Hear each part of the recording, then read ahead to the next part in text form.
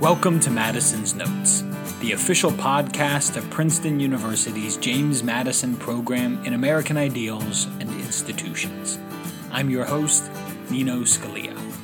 Our website is jmp.princeton.edu, and our Twitter handle is @MadisonProgram. It's great to have you with us.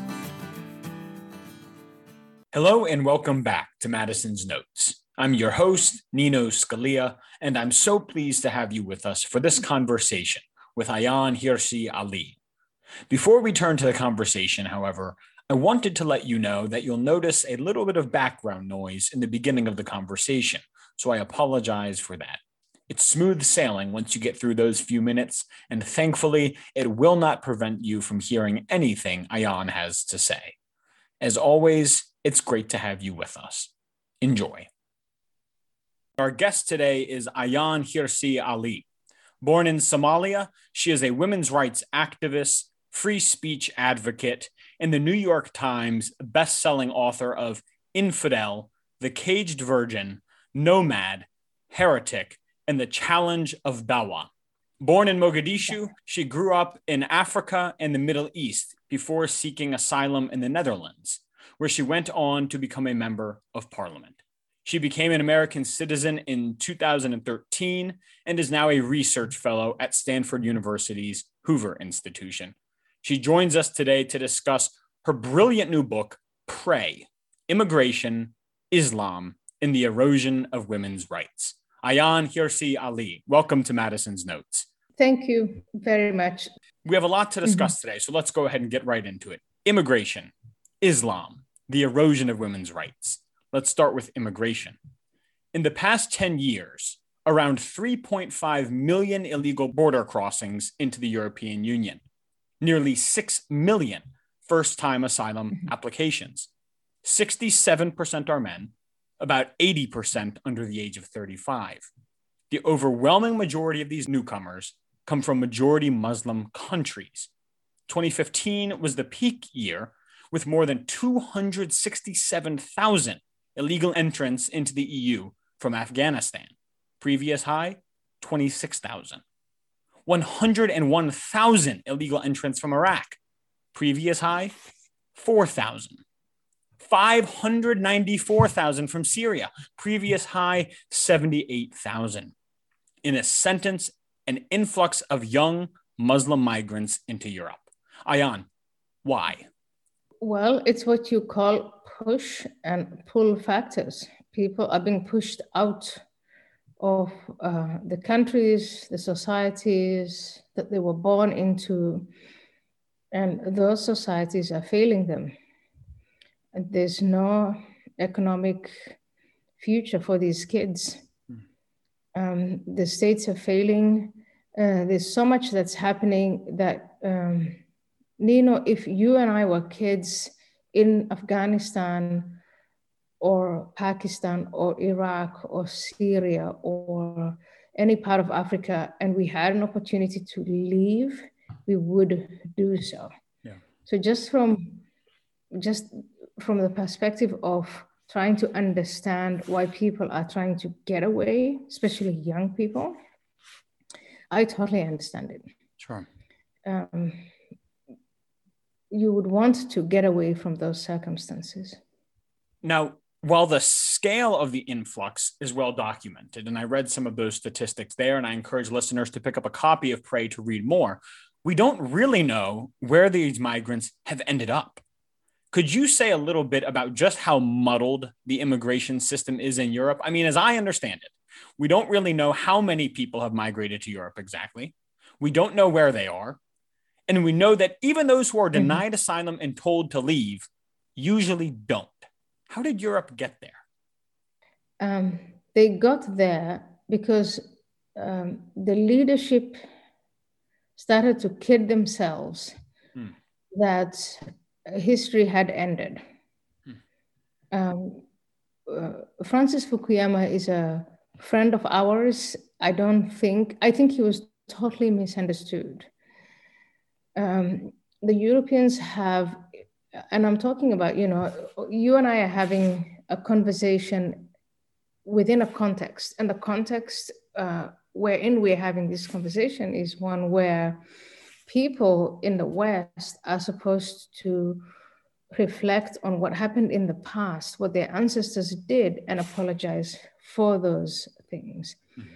And so if you are a European country, wealthy, welfare state, right now, the leadership, and not just right now, but 10 years ago, maybe even 20 years ago, the leadership was in a mental space where they were reflecting on and thinking through what it meant to colonize other peoples in other continents, what happened during the Second World War, and specifically what happened to the Jewish population. So all of these reflections are happening at a time when the nation states that the colonial powers had established are falling apart. So go as far back as, say, 1989. Everybody here in the United States of America and maybe in Europe celebrated the coming down of the wall. Mm-hmm. But they didn't understand that when the wall came down, the nation states that they had propped up with their dictatorships, that those would also come down. And that happened. And what that then led to is just masses and masses and masses of people moving out of where they were born and raised. And they were raised not just in the, to reflect on the lives that they live, but that there was something better out there. And the winner was America. America is an idea.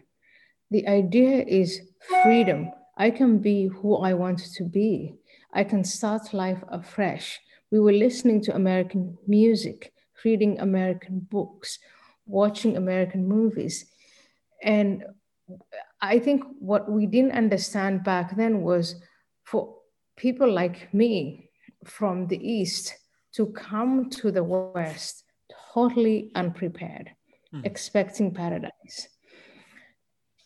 Because the propaganda from each set, from the Soviet Union on the one hand, from the US on the other, was come on our side. And then in 1989, that was gone, but the rest of us are in it. And no one is dealing with the aftermath of what happened in 1989.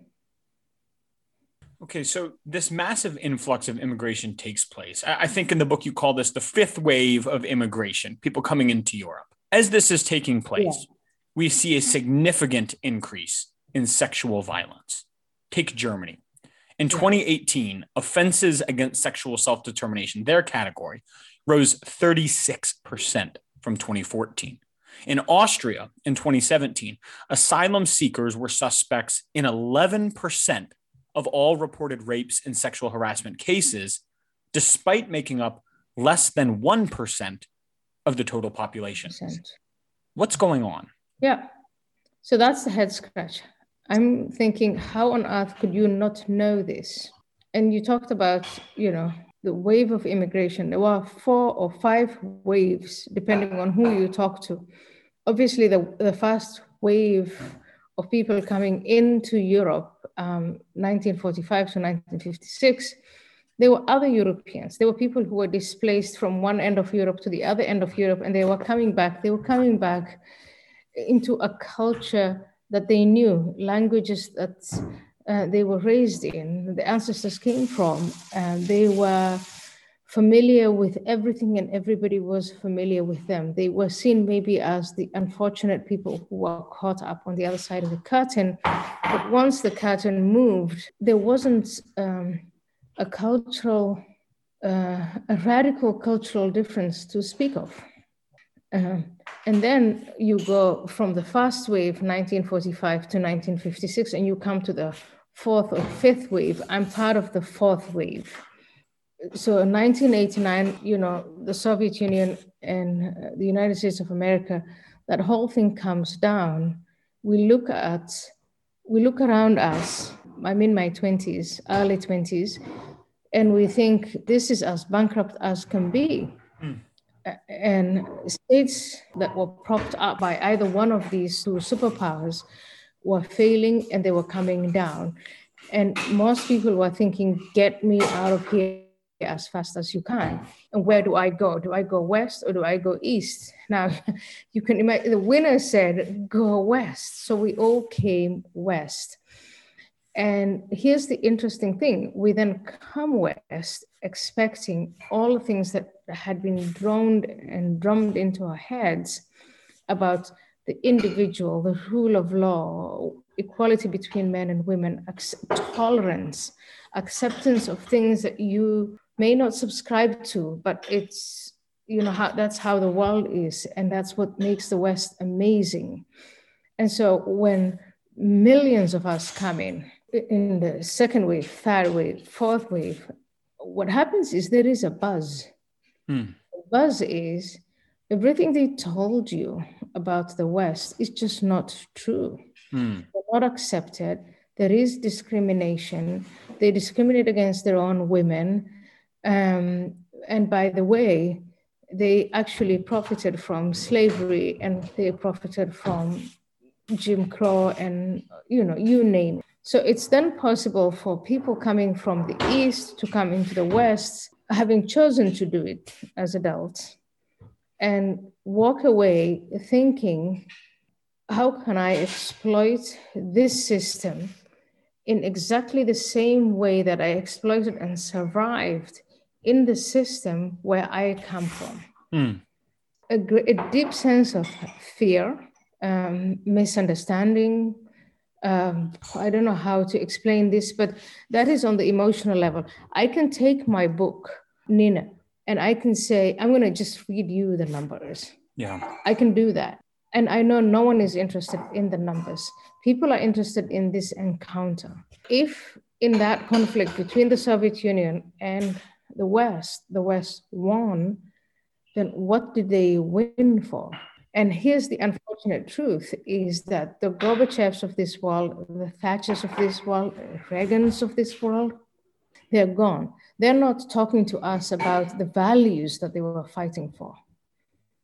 The people who inherited that legacy either don't want to know that there's something to fight for. We don't have people standing up for the values, but we also don't have people articulating what these values are. Right. So people are lost in the West and they're lost elsewhere. And I call it the misunderstanding game, because you come here thinking, I'm coming here for freedom, and you have Reagan in your head, or you have Thatcher in your head, or whatever, and then or your grandfather.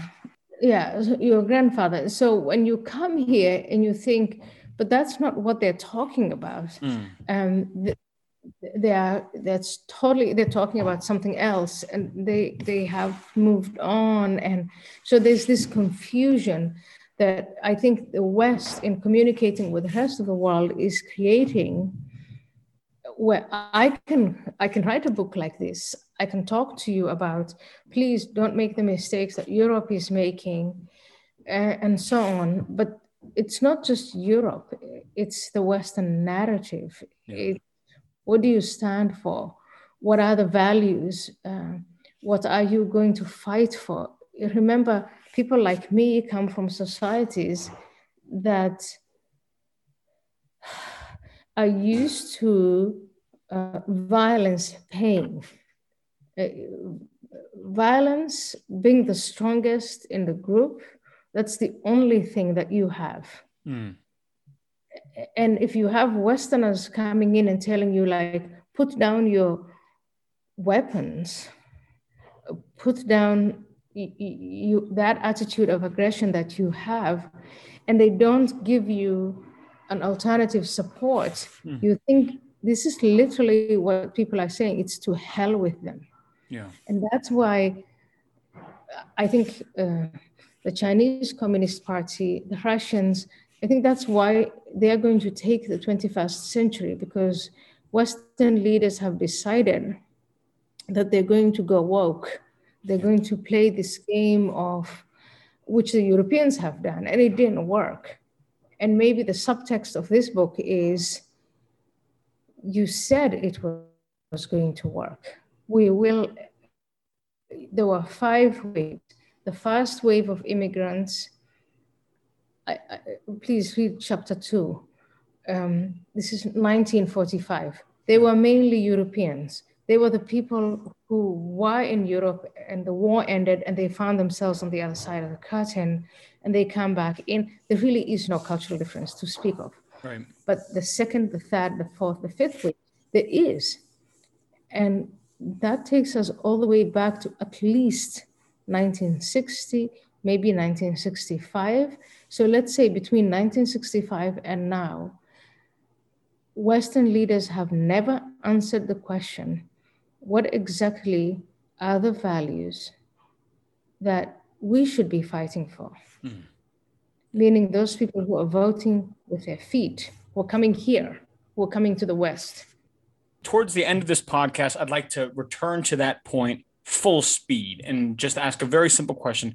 Has the West lost its courage? But we'll get to that in a little. First, this 5th wave, if I understand you properly, 4th or 5th wave, a big difference here. Previous waves, there's not much of a culture shock, right? It's Europeans coming to Europe. Here, with these 4th and 5th waves, we have a big culture shock. Young men and women coming from Iraq, coming from Syria, coming from Afghanistan, these predominantly Muslim societies. And they come here and they see women which by their lights are scantily clad. They're not walking around with a male guardian. And this is wrong. And their culture says something must be done about this and to them. Is that part of what's explaining this increase in the sexual violence? It is part of it because, and here's why. People ask me, why do you focus only on Muslims? Why not the Cubans and Argentinians and the Serbs and, all these people are immigrants. They also perpetrate sexual offenses. Why is your book not about that? I acknowledge all of that. But the reason why I make this just about that encounter is the scale. The largest number of people who are going to come in and who have been coming in since the 1970s, and we're in 2021 and beyond the next 20 or 30 years, they will be coming from Muslim majority countries, whether Europe likes it or not. Yeah. And what is different about Muslim majority countries, Muslim majority mindset is that they once were an imperial power as well. Mm. And the Europeans invaded them and humiliated them. And that's going to be set right one day. And if you go and listen and listen to the sermons, read what the radical Islamists, what their intellectual output is, what they're giving to the young people. They're saying Europe or Europeans think they conquered us, but wait a second, we're going to conquer them. We're going to have more children through immigration, but we're also going to have immigration and, having more children. That's not enough. We're going to insist that these are our values. So the kids from kindergarten and beyond are taught, this is who you are. This is what your identity is in terms of values. And this encounter is happening where the radical minority, and I really want to emphasize the word minority. I don't think that a majority of Muslims subscribe to this thing, but a minority of the leadership is telling them, this is who you are. This is what your identity is. And in that encounter, if European leaders and then more broadly, Western leaders are not they don't have a set of values and ideas that for them is a red line, they'll be run over. Yeah. So this is a pretty dire warning to Europe, right? There is a red line, you will get run over. Yeah. Elizabeth Kubler-Ross, 5 stages of dying: denial, anger, bargaining, depression, acceptance. According to you, Europe is stuck in a stage of denial. Explain that. It's the gridlock that Americans understand, where, we have a two-party system in the United States of America, and they say, okay, they can't make their minds up.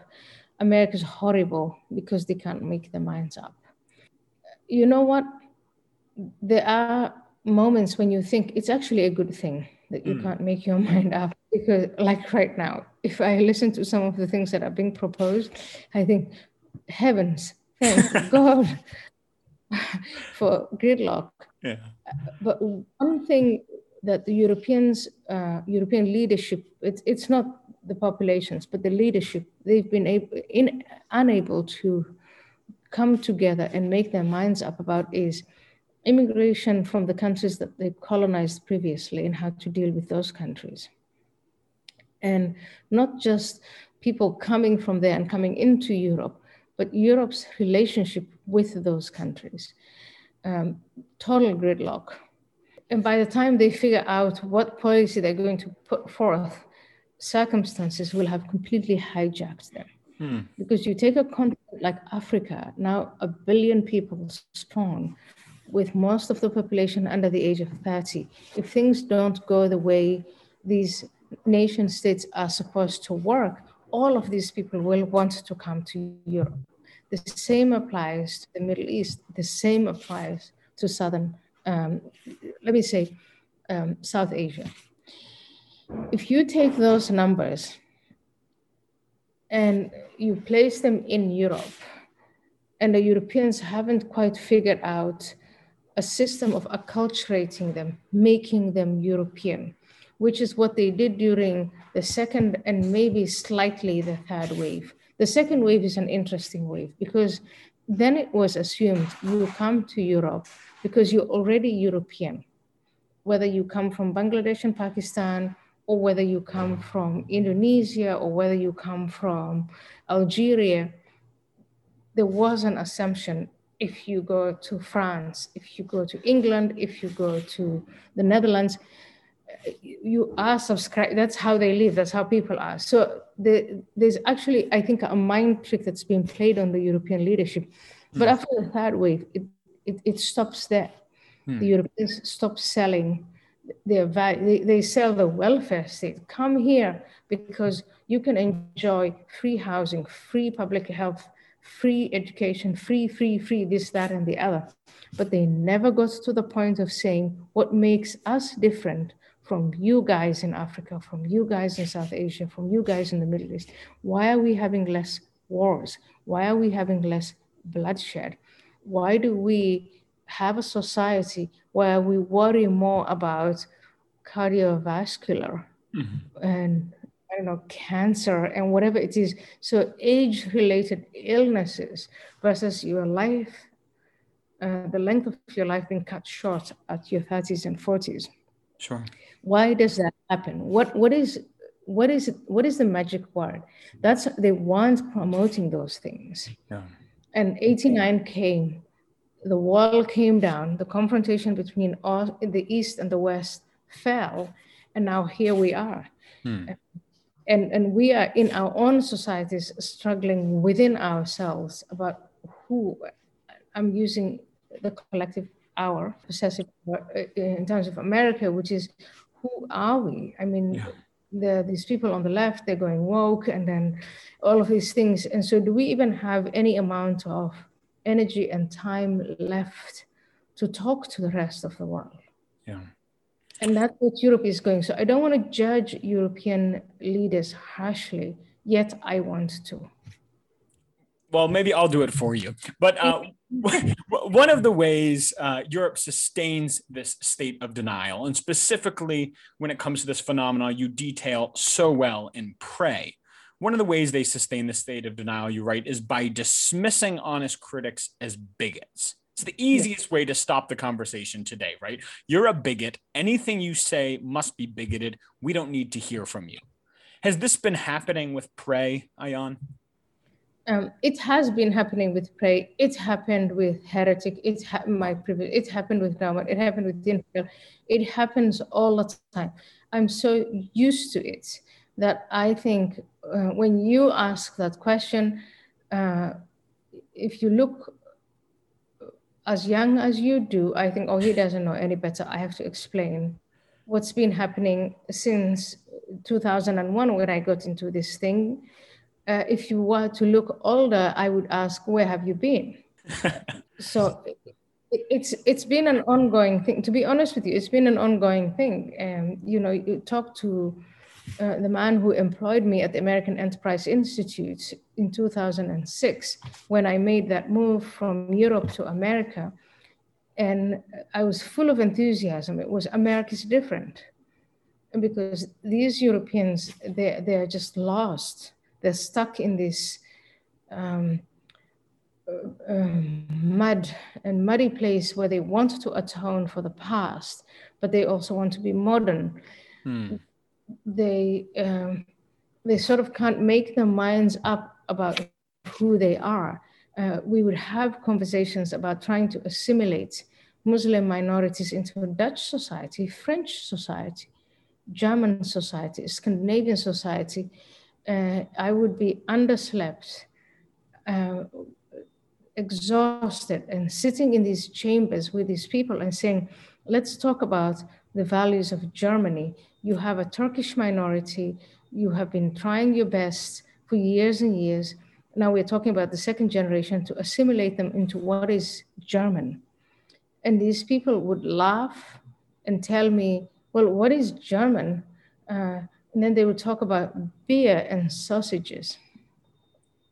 And just imagine that, beer and sausages. They would say, do you want us to sell beer and sausages? And it's like, is that your value system? Is that really what you want? And I found that across Europe. In France, it would be about eating frogs and snails, and in Sweden, same thing, beer and this, that, and the other. And it would be just, can we get down to the basics? And there was this huge reluctance to do that. Yeah. And even with the Dutch, they would say, what do you want us to talk about? Dikes? They just didn't. If you go from the first wave to the fifth wave of immigrants, I think it is true, unlike America, that European societies were not prepared for this kind of immigration, that they wanted people to come. If they, you know, if people came from God knows where because they were pushed out of their country's civil war, economic despair, they wanted the people to come in completely prepared for the societies that they were getting into. Right. And that didn't happen. Yeah. And that was a terrible, terrible encounter, in the sense that the expectations of the immigrants, the expectations of the host society just didn't align. And it's like being trapped in a terrible marriage. Yeah. Because people have been given citizenship, they've been allowed to stay, they've been allowed to have children, they've been allowed to think of themselves as part of the society that's receiving them. And yet that society is telling them over and over again, if you want to belong, you have to absorb the unwritten, uncodified, in other words, not explicit norms of living with one another. A lot of people are having a hard time with that. And so they exclude themselves. They go and form their own, I don't want to use the word ghetto, but there's no escaping it. That's exactly what's happening. Yeah. Just seek the comfort of hanging out with people who understand who you are and what you are. Yeah. And Europeans from at least the 1960s to today, they missed that amazing opportunity where they could have made those people who voted with their feet to come to Europe, they could have Europeanized them, and they didn't. Yeah. returning briefly to this theme of denial, if someone were to, I don't know, wake up out of a coma, maybe they just don't pay much attention to anything that goes on overseas, and they hear about what you detail and pray, this dramatic increase in sexual violence, they would say, oh, why but the feminists are all over this. And yet you write, quote, a question I have often asked myself is why there has not been a feminist outcry about the increase in sexual violence against women that I have described. End quote. Ayaan, you ask yourself that question, and I'll ask you too. Why no outcry from the feminists? 3 reasons. One, the feminists in Europe and in America have a list of priorities. And I think the most pressing priority right now for the feminists, or what is left of feminism, is to shatter the glass ceiling. It's to have a president of the United States who's female. It's to have board, a CEO, board, these big corporations have at least 50% of them to be female. It is, we are talking about a reality and a struggle, and I'm just like, I really don't know, but it's that like that's the fast set, like that's where the priority is right now. Where are the women engineers? Why are they not in STEM? Why are these fields, and why are women underrepresented? And so there's a lot of feminist energy going there because it's the priority. The second is about balancing home, being a mother, being a wife, being pregnant, being all of those things that affect women more than they affect men. Fighting for the same wages. So there's another, that's a second priority, and there's a subset of feminists who are dedicated to getting that job done. We want to make as much money as men do. We want the men to do the dishes. We want them to put the babies to bed. We want them to participate in the household stuff, and maybe some of it is going to be between the husband and wife. Maybe some of it is going to be done by the government, which is the European way, by the way. Where I sometimes go to a point, I was like, are you married to your husband or are you married to the government? I know you laugh, but it is who the hell is going to take care of your kids? Yeah. And so are you going to use taxpayer money for childcare, or are you going to work it out with your partner? And then the third wave, or the third subset of feminists of 2021, they're woke, they're crazy. And I don't use that word lightly. I'm not trying to be funny or anything like that. It's actually quite tragic. 4 years ago, I thought the whole thing was, when you talk about microaggressions, stuff like that, I thought that was hilarious. Today, I don't. So there is a subset of feminists who want to be woke, subject for another podcast. Yeah.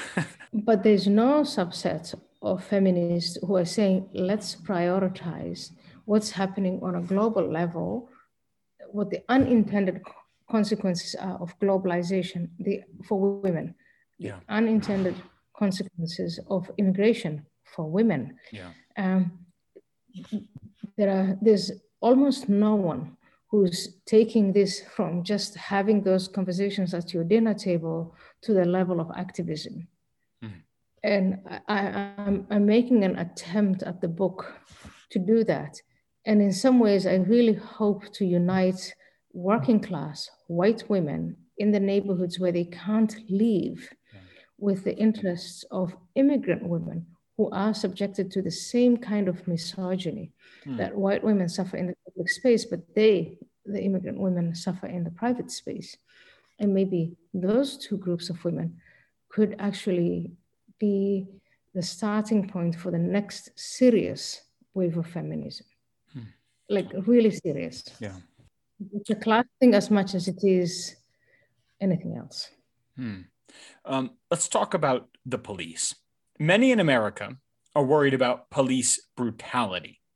In Europe, however, they seem to be experiencing a different sort of problem, at least when it comes to addressing the problems you identify in Prey. The justice system and police seem too weak.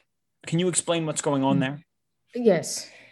I'll say you have to accept a difference between Europe and America.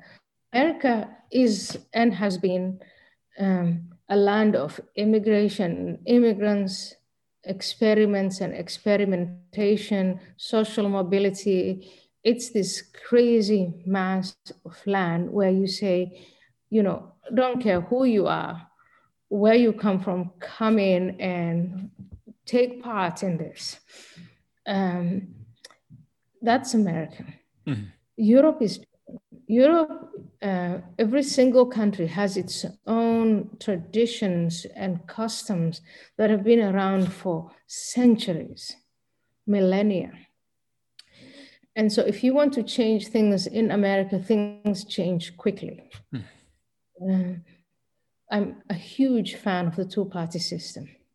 I'm a huge fan of the arrangement that we have in America. I know everybody's in despair. Oh, we are so divided. Oh, it's all over. No, that's not the case. The system in America is set to withstand shocks. The 2016 shock, the 2020 shock, powers divided along, so the division of power between the three, that's actually real. Europeans are different. They've been told over and over and over again, you can have the safety, the predictability of whatever your national or tribal state is. But they also want to open up to the world in a way that they're not colonizing the world. So they're on equal footing with Zimbabwe and Bangladesh and God help any part of the Commonwealth. And they have those traditions of this is how we do things, but this is actually how we don't want to. So Europe is a different place. And the question over and over again is how fast will Europe modernize? How fast will they catch up with things and adapt? So you look at a phenomenon like Brexit. I think that gives the Brits this opportunity to catch up with the rest of the world, to catch up with America, to catch on to who's calling the shots here, China, how are we going to react to Russia? But then they make national decisions about those things. EU members are forced into this corset where they're being told Brussels is going to have the last word on it. And you know what? It's not in my place to say this because I know I'm getting into trouble by even voicing this stuff, even saying this stuff. Once upon a time, Holland went out and colonized peoples, and they're good with water. They're good at sailing. They're good at dominating that part of the world, which is a big part of the world. But right now, they first have to answer to the EU 27 that's left. That's the kind of thing. These are developments that I think are too complex, I would warn anybody from ever taking, which is, I'm just not going to tell you what you want me to tell you, which is, where is this fallout? What's going to land? I don't know. I can tell you, European populations are aging. The number of people who remember what Europe is about are in their late 50s, 60s, and 70s. The young generation and their leadership in Europe, many of them have actually come here and moved elsewhere. And their neighbors talk about proximity. Their neighbors, it's the continent of Africa, it's the Middle East, it's South Asia. I think most of us will just be observers, not players. We'll be looking at this thing and see, let's see how this unfolds. Shockwaves. You mentioned America's political system has proven remarkably resilient. I want to ask you about a potential shockwave that strikes me reading this book. You cite the political scientist Valerie Hudson, who warned that societies with disproportionate numbers of young, unmarried men are less stable and more violent. Is America heading that way? Yes and no. So first of all, no society has any, let's say, there's no society that has kind of said, between this and that time, we're going to have a large portion of young men between the ages of 15 and 45. But if you look at 35, if you look at the American institutions, there's a way of dealing with it, and it's called the military. And we're going to have in America a big fight about what exactly it is that the military does. So if the military is not going to be deployed to go wherever, then at least the military can be called upon to say, listen, we have this youth bulge. There's a lot of crime going on and sexual violence and all the stuff that young men between the ages of 15 and 35 do. We have institutions that counter that. We know what to do with that. And that's why I keep contrasting it with Europe. In Europe, the word military, it's either a joke or it's an insult or it's historically lauded, because the military back then went and rounded up innocent people who happened to be Jewish or gay or people they didn't want. And the military was used to help in the process of genocide. And so understandably, Europeans don't have the same attitude. I'm not counting the Brits. Sure. They don't have the same attitude to their militaries as Americans do. If I read J.D. Vance's book, and he says it was my grandmother, and a grandmother represented tradition. And then when tradition wasn't strong enough, grandmother was going old and frail, which is exactly what happens to humanity. There were the Marines. So America can use the military as an institution to do more than just go to war. And in Europe, I don't think we have that system, or some countries may or may not. I would say, as an advisor in this book, as part of the integration and assimilation process, bring that back. Learn from America, learn from Israel, learn from all of these other places, if they're open to it. But right now, Europeans are not open to learning from America. America's still the country that broke away, the fat, ugly, incoherent people. Americans are still uncouth, and you name it. And so as long as that's the attitude to America, but then when things go wrong, oh dear, America, come and help us out. Yeah.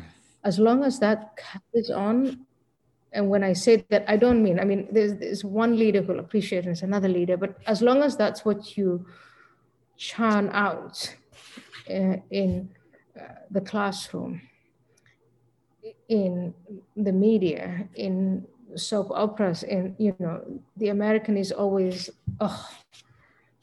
that terrible guy who doesn't know how to hold his glass. Yeah.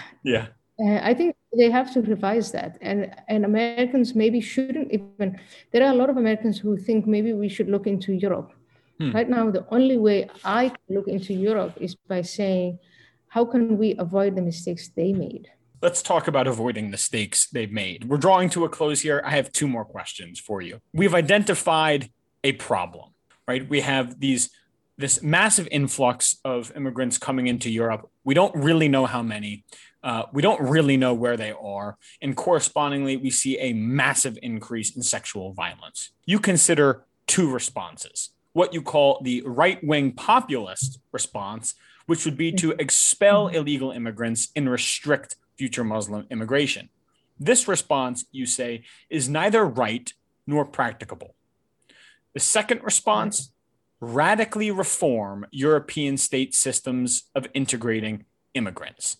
So if we could quickly go through both of those, starting with the first, expel illegal immigrants and restrict future Muslim immigration. Why is this neither right nor practicable? So the expelling and having a believable, a credible system of, you don't want to integrate, okay, goodbye. Yeah. I think you have to have that system in place. This is, again, a European story. It's not an American story. If you commit a crime in America, you're out. And it really doesn't matter that much whether there are Democrats in government or Republicans. It really doesn't matter. That said, all my liberal friends who are left, far left, they all agree, if you rape a woman, you go to prison for a very long time. Yeah. And when you're done, you go back to your damned country and we're not going to have you. That's how Americans talk. In other words, they've made their peace with the coming and going of people from different continents. You come to America, you want to have your dream, have it, but don't hurt someone else. If you do, you're out. Europeans haven't done that. And I don't know how they're going to do it because they've muddled it all up. There are international norms, like the 1951-52 Convention of Asylum and Refugees. Then in 1967, that was updated. And then you had all of these European treaties. So the nation states, maybe what you could compare, and I hate to do that with the various states in America, but the nation states feel like that they're left out. And they have no say over their own destiny when it comes to globalization, immigration, and those things. So you have a lot of angry people in Europe who are saying, I want to have a say. And the people they elect are telling them, go to Brussels. Yeah. Or Brussels calls the shots. And then they have no way of telling the people in Brussels, this is what I feel. So they have to figure that out. And maybe we in America have to help them figure that out because they are our greatest ally. And, you don't want Europe to go down the drain. And maybe they know that, so whatever. Why has America done a good job? And why should America's example be followed? Because America gets rid of that whole cloud of class. It doesn't matter. It really doesn't matter where I was born. I'm held to the standards of today. You show up at work. You do what you're supposed to do. You do your best to understand where things are, your colleagues. You don't complain. I know a lot of Americans, right now I can see a lot of people saying, but that's different now, there's the whole woke system. It's true that the woke stuff is happening. It's happening to us. It's within us. It's come from us. But again, with the American way, it's just something you fight. You just fight it. You say we want academic freedom. We're going to fight for the First Amendment. We're going to fight to uphold our rules and laws and history. We're not going to let you bring down the statue of Lincoln and Washington and Frederick Douglass. Are you kidding me? We're not going to let that happen. And we're going to make a lot of noise. And we're going to have a lot of confrontation, which for a European is, the Europeans look at us and they think, oh my God, that's so crude. And so then they quietly let the statues drop, or maybe quietly remove them. Maybe they quietly have their napkins in their laps and they have their little forks and knives and they quietly do away with their past, which I think is just wrong, plain wrong. And maybe the way to do it is the American way, and get noisy and have that fight in America because it's an idea. You can be from India, like my friends Vivek Ramaswamy, Tunku Varadarajan, others. my African friends, Dambisa Moyo, I don't know. There are lots of us right there. There are Chinese friends. There maybe this is what's going to happen. Wave after wave of immigrants who actually came for this stuff. We came for the idea of America. We'll be the ones who are going to stand up and say, F off. We don't want this woke nonsense. Yeah. If the Europeans could only succeed in getting their immigrants to a place where they would fight for those values, then they wouldn't have to worry. A friend of mine who immigrated to America and became a citizen likes to say it's become his job to do what native-born Americans won't do, defend our country. Yeah. So we'll defend it because we came for the idea of America. I feel wholeheartedly American from the first day, whereas it took me, 14, 15 years to feel Dutch. And even then they were still they were complicated about whether I am Dutch or not. Yeah. There's no Americans are just like, whatever. And I can have I think of myself as a classical liberal, which in America is considered conservative. And I'll have the most passionate conversations with my American far left people. And at the end of it, we just go and have that hot dog and burger and fries. And we're back to food. Back to food. Yeah. Right. Yeah. Okay. Ayaan, reforms. The other option, if we're not going to expel immigrants and restrict future Muslim immigration in Europe, we need to radically reform the system. You identify 6 proposals for reform. Repeal the existing asylum framework, address the push factors, address the pull factors, reinstate the rule of law, listen to these successful immigrants, and provide sex education to all children. Would you like to comment on any of those? I think I'd like to comment on the first 2, which takes all of these leaders who are telling us, oh, globalization, and they meet in Davos, and it's like, come on, then go take a room, sit together and talk about the next wave and the next wave and the next wave of immigrants. Anticipate it, it's going to happen. Come on, that's one. The second is, if all of these different countries who want immigrants, and they do, are going to style themselves as immigrant nations and immigrant states, then they have a lot to learn about America and the state of Israel. And what America has done is, you do have a justice system. We have in America a justice system. That's not perfect. And every so often the pendulum swings this way and that way. But the point is, it is designed to absorb people from wherever they come from. And so if in America you want to make the point, sexual violence against women, rape, is not only wrong, we're going to do something about it. We're going to punish you. We're going to put you in prison for the rest of your life. If you do that, if you engage in that kind of crime, we'll explain it to you, but you can't do it. You'll have a lawyer, but you can't do that. The European systems of justice have never been adjusted to the new reality. So they will lecture you, preach to you about diversity, inclusion, equity, bring people in. We're all a nation of immigrants, but none of the institutions have adapted to the reality. Not the justice system, not the education system, not the political system, not the class system, which is still alive and thriving in that part of the world. And so how can you take them seriously when in fact none of the institutions have adapted? Yeah.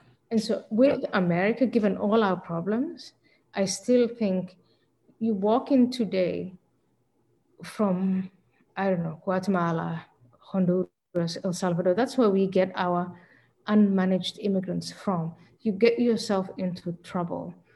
You will be punished according to the system. And then the buzz is going to be to all the people out there, when you go to America, don't engage in crime.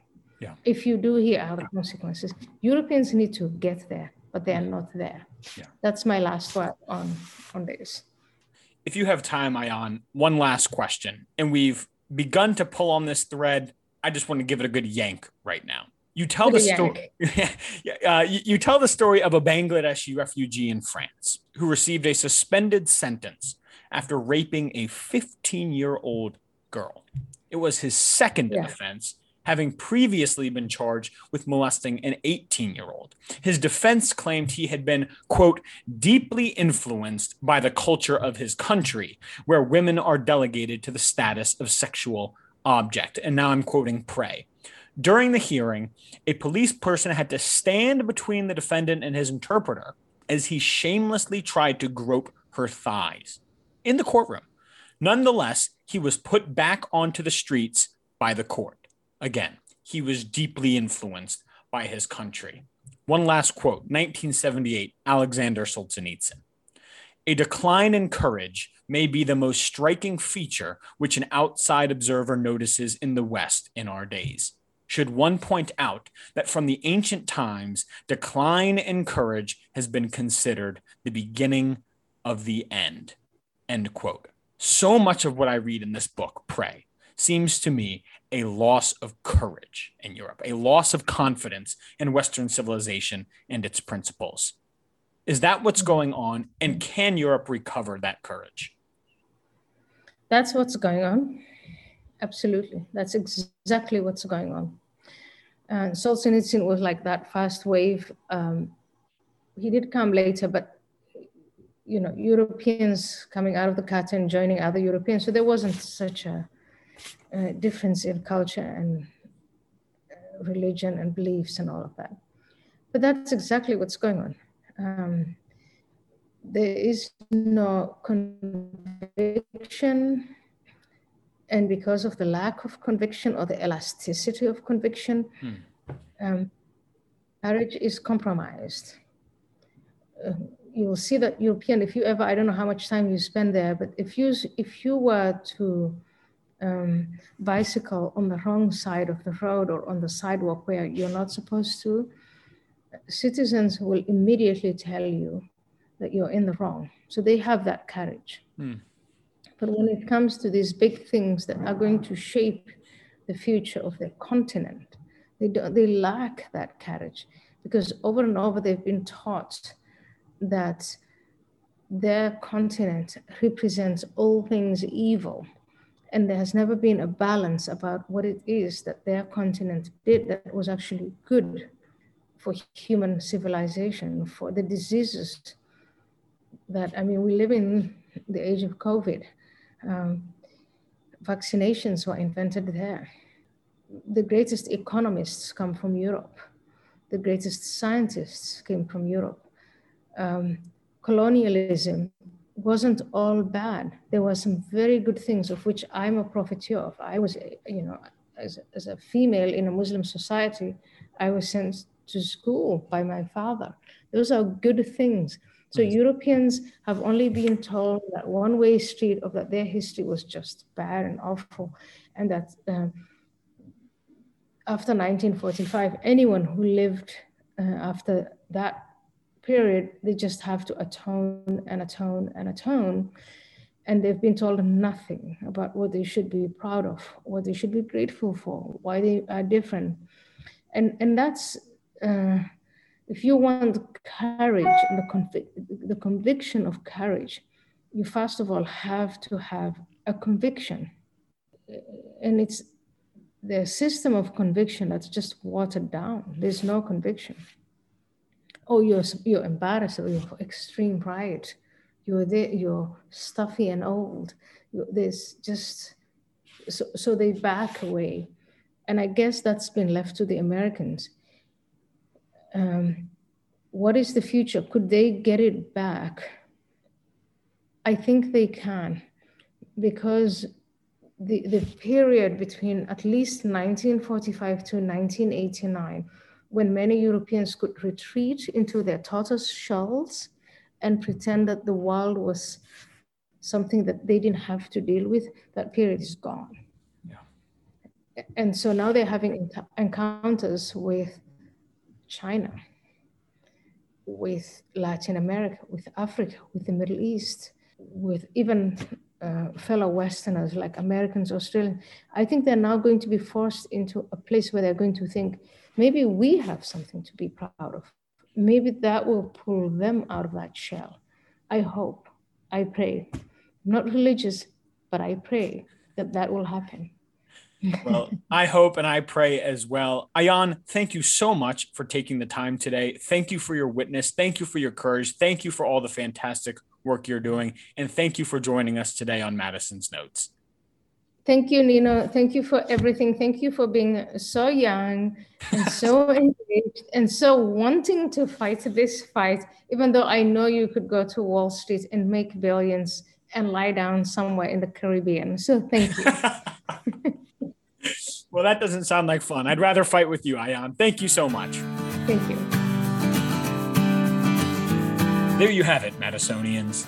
Ayaan Hirsi Ali on Pray, Immigration, Islam, and the Erosion of Women's Rights. The book is excellent. It's a thoroughly researched, frank discussion of a problem not many are willing to acknowledge or discuss, let alone try to resolve.